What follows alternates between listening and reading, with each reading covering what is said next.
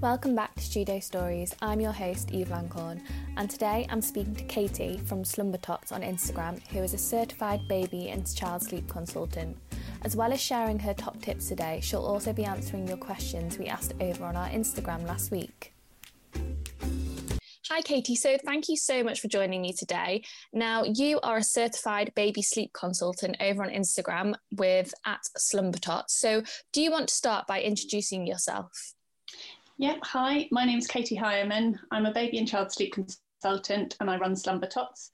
I work with children from newborn up to 5 years old and I help families to get more sleep.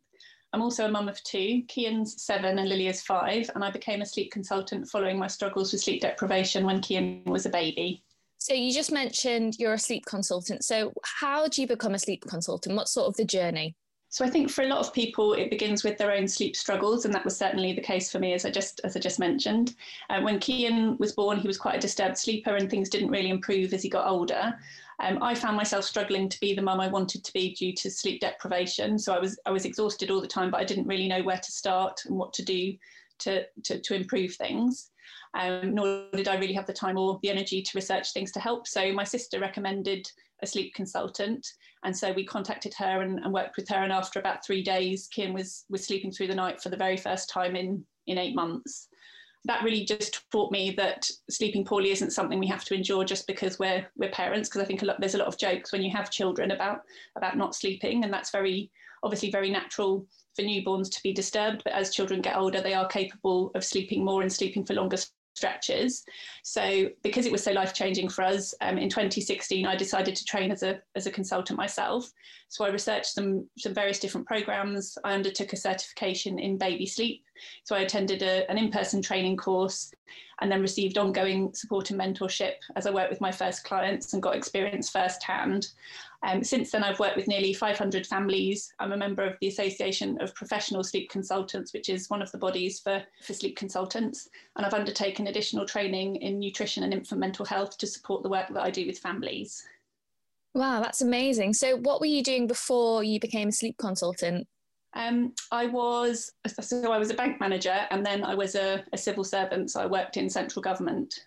Oh, wow. So it's quite a big career change for you then. Yeah, completely different.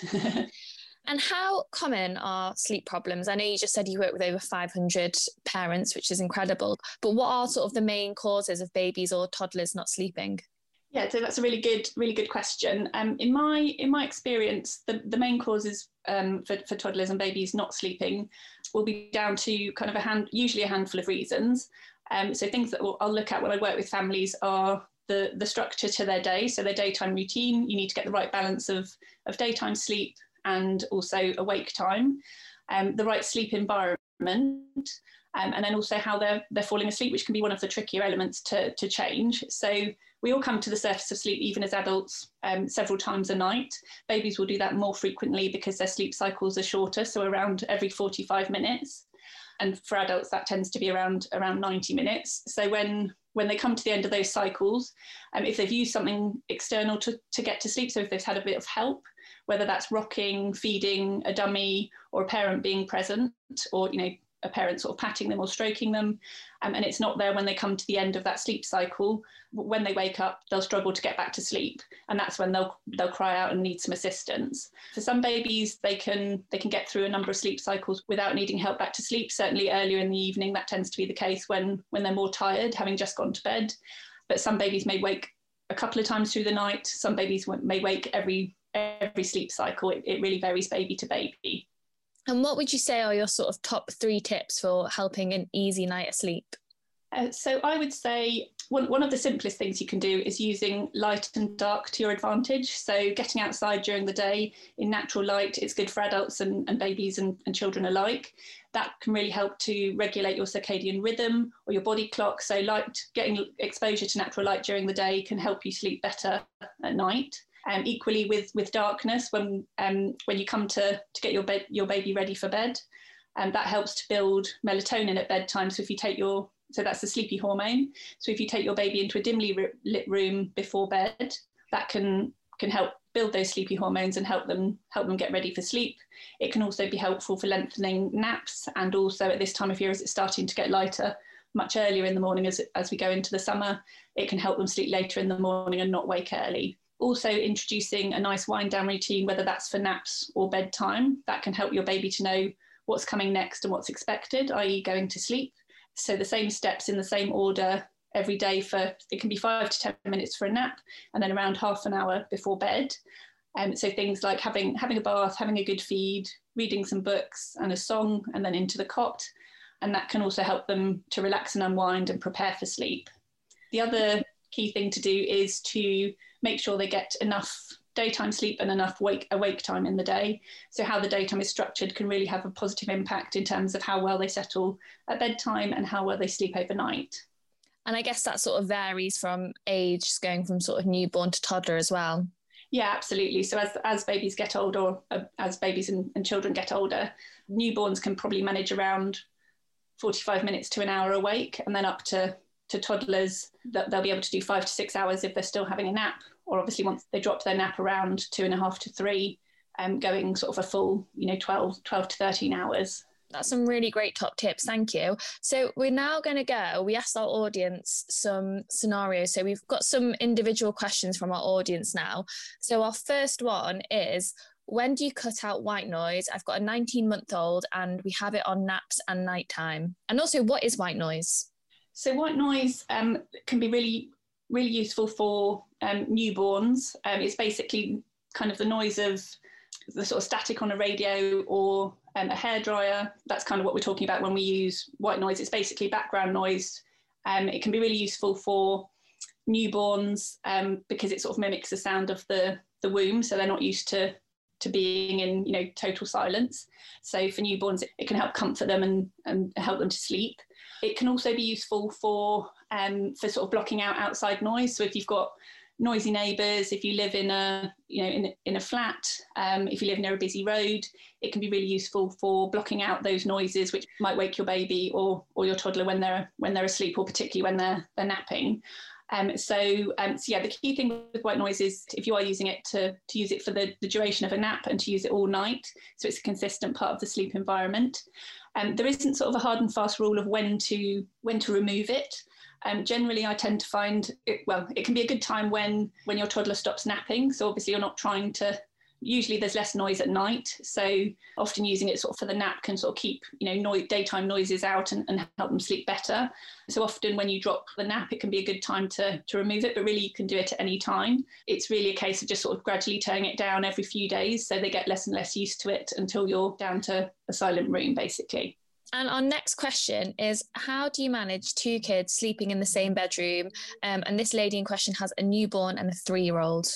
So generally, when you're putting 2 children together in the same room, I would look, if you've got the option to sort of prior to that have them sleeping separately, I would work on having them both sleeping well before you move them together, so they don't disturb each other. If you have a newborn, I would recommend keeping them in your room. It's quite common for newborns to need to wake frequently to feed overnight. So in the newborn stage, I would say keep the newborn with you. The recommendation is for the newborn to be in your room until 6 months old. And then when you're looking to move them together, I'd recommend that you sort of don't do that before they're sort of sleeping, that they're both sort of sleeping well. And our next question is, how do you get a baby to settle in their cot and not on you? Yeah, this is a really good question, and one I do get a lot. There are some kind of basic things you can do to try and encourage it. So having a nice dark room for your baby, so for nap time and for bedtime. Having the right awake windows, so you're putting them down after when they're going to be sort of nice and tired but not overtired.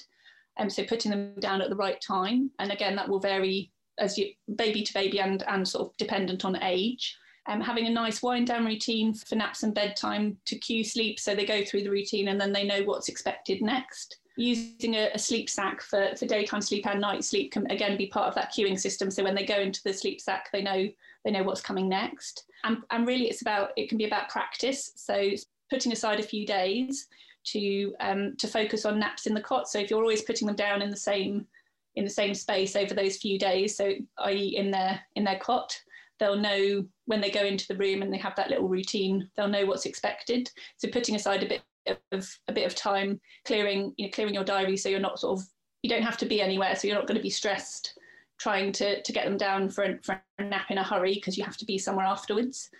So spending some time focusing on practicing in the cot, those few tips can be really helpful. Yeah, no, that's really great advice. So the next question is, my 15-month-old is transitioning to one nap, but really struggling and becoming overtired. What are your tips? Will only nap for 1 to 1.5 hours, so gets very overtired by bedtime, causing multiple night wakes. So this is really common at this stage, particularly with nap transitions, and it can take 4 to 6 weeks to fully adjust to one nap. So it is quite a tricky transition, going from fairly sort of short or shorter awake windows to sort of one nap and 5 to 6 hours awake. So it's really normal, first of all, that can happen. I would recommend if we're aiming for, when your baby moves to one nap, we're aiming for 1.5 hours to 2 hours daytime sleep. In the shorter term, you can move bedtime earlier, so you avoid baby becoming overtired, because some of those night wake-ups can be caused by baby getting overtired, and that can have an impact on the night. So moving bedtime earlier can help in the shorter term, and then moving it back once your baby's started to adjust to the longer awake windows. If, for example, you're putting a baby down for a nap and they wake early and it's a really long window, even if you're bringing bedtime to sort of 6 or 6:30, you can try an afternoon cat nap. So take them out in the car or the buggy just for sort of a short 20 to 30 minute nap, just to take the edge off and push them through till bedtime. So that can help in the shorter term as well. But as I say, it is just about more time with a lot of children, and it can take 4 to 6 weeks for things to really settle down. Our next question is, my daughter is 26 months old and stopped sleeping through the night, although she has slept for 12 hours plus since she was 7 weeks old. I'm now 36 weeks pregnant. Will this stop when the baby is here, or will it get worse? So it can be common at this age. Often sleep disturbances can be caused by development. So around this age, it can be related to language development. So as your toddler's practicing and learning, their speech is essentially coming on a lot.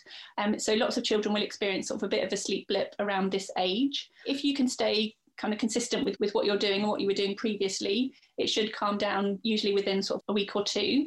So I try to sort of keep things as consistent as possible and try not to change things or introduce anything new in terms of how you're responding to them or how they're getting to sleep. Sometimes around this age, you might also need a routine tweak.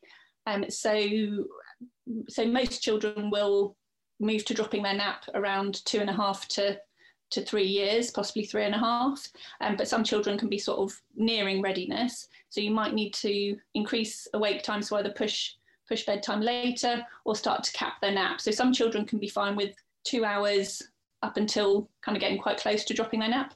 Other children can need 1.5 hours or even as little as an hour in the run up to that. So in the period that this toddler is in. When siblings come along, sometimes there can be ups and downs in terms of sleep. It should probably calm down if it's developmental, or look at the routine tweak to get things back on track before the sibling arrives. And do you find that when you're sort of doing your sleep consulting, like that when other babies do arrive, that there is a disruptance with the siblings' naps? Yeah, it can definitely be the case, because it's dealing with change, so it's something different. So there can be disturbances overnight, or there can be disturbances with naps. It can also just be down to kind of, more noise in the house, or the baby crying that can disturb the toddler's naps. So it's common for there to be sort of ups and downs during that period. But I think if you're in a consistent routine and your toddler knows what to expect, then that's kind of I think the biggest thing you can do for them, the consistency and the routine, because a lot has changed in their life, but the things that you can keep the same, they'll feel comforted and reassured by the bits of their life that are remaining the same. Yeah, definitely. And our final little scenario that we have is he keeps waking at 5:30 a.m. with no need of food. What are your tips? So there can be a few different factors that affect early wake-ups. Again, moving into the sort of spring and summer months, I would look at the moment at making the room completely dark. So any bits of light getting into the room, if you've got a blackout blind or curtains, closing the gaps around the window. From a biological perspective, bodies respond to light. So if there's light getting into the room in the morning, it's going to wake us up. So I'd look at sort of making the room completely dark and getting rid of any sort of small bits of light.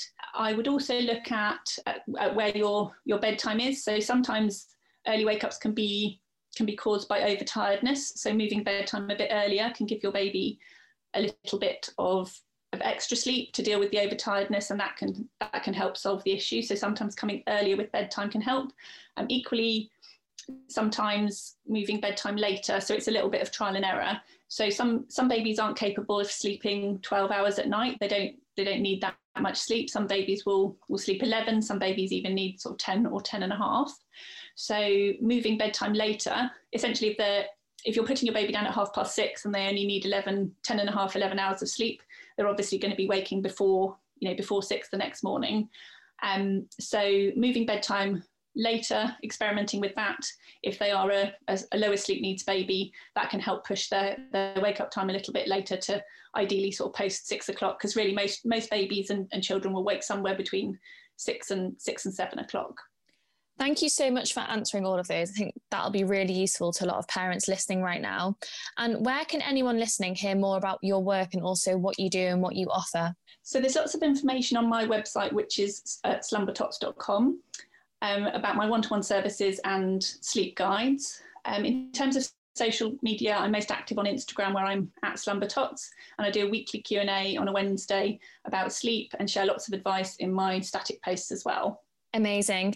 Thank you so much, Katie. So my final question for today is, what is the main mantra you live your life by and why?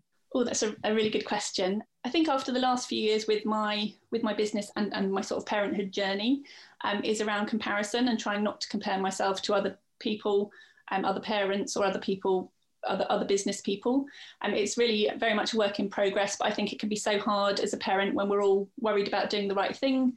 When you're a new parent, you don't know, you've never done it before, so you don't know if you're doing the right thing. I think there's a lot of pressure to, a lot of parents feel that way. I know I certainly did when I was a new parent and still do. I think social media is a blessing and a curse at times. It can be such a great place for community and for advice and information, but it's also a snapshot of people's lives. So it can feel really hard not to compare what's happening in your everyday life with somebody else's highlight reel. So that's what I try to sort of keep in mind and try not to draw too many comparisons with other people, because everybody has their ups and downs. So I try to take what's useful, unfollow or mute people if I'm not finding it helpful, and just try to focus on what I'm doing really. So that's what I would recommend to other people too. Yeah, definitely. I mean, we've had so many women on this podcast who just say exactly the same thing, that if it's not useful to you, just to mute it. And like you said, it can be a blessing and a curse. Katie, you've been fabulous today. Thank you so much for answering all those questions for us. I will pop a few links below to your Instagram and your website and your social media handles. So if you are having any sleep issues, anyone listening, please go give Katie a follow, and I'm sure you'll find so much useful advice there. But yeah, thank you so much for joining us today. Thanks so much for having me. Thank you. Bye-bye. Bye. And don't forget, if you enjoyed this podcast, please leave us a review.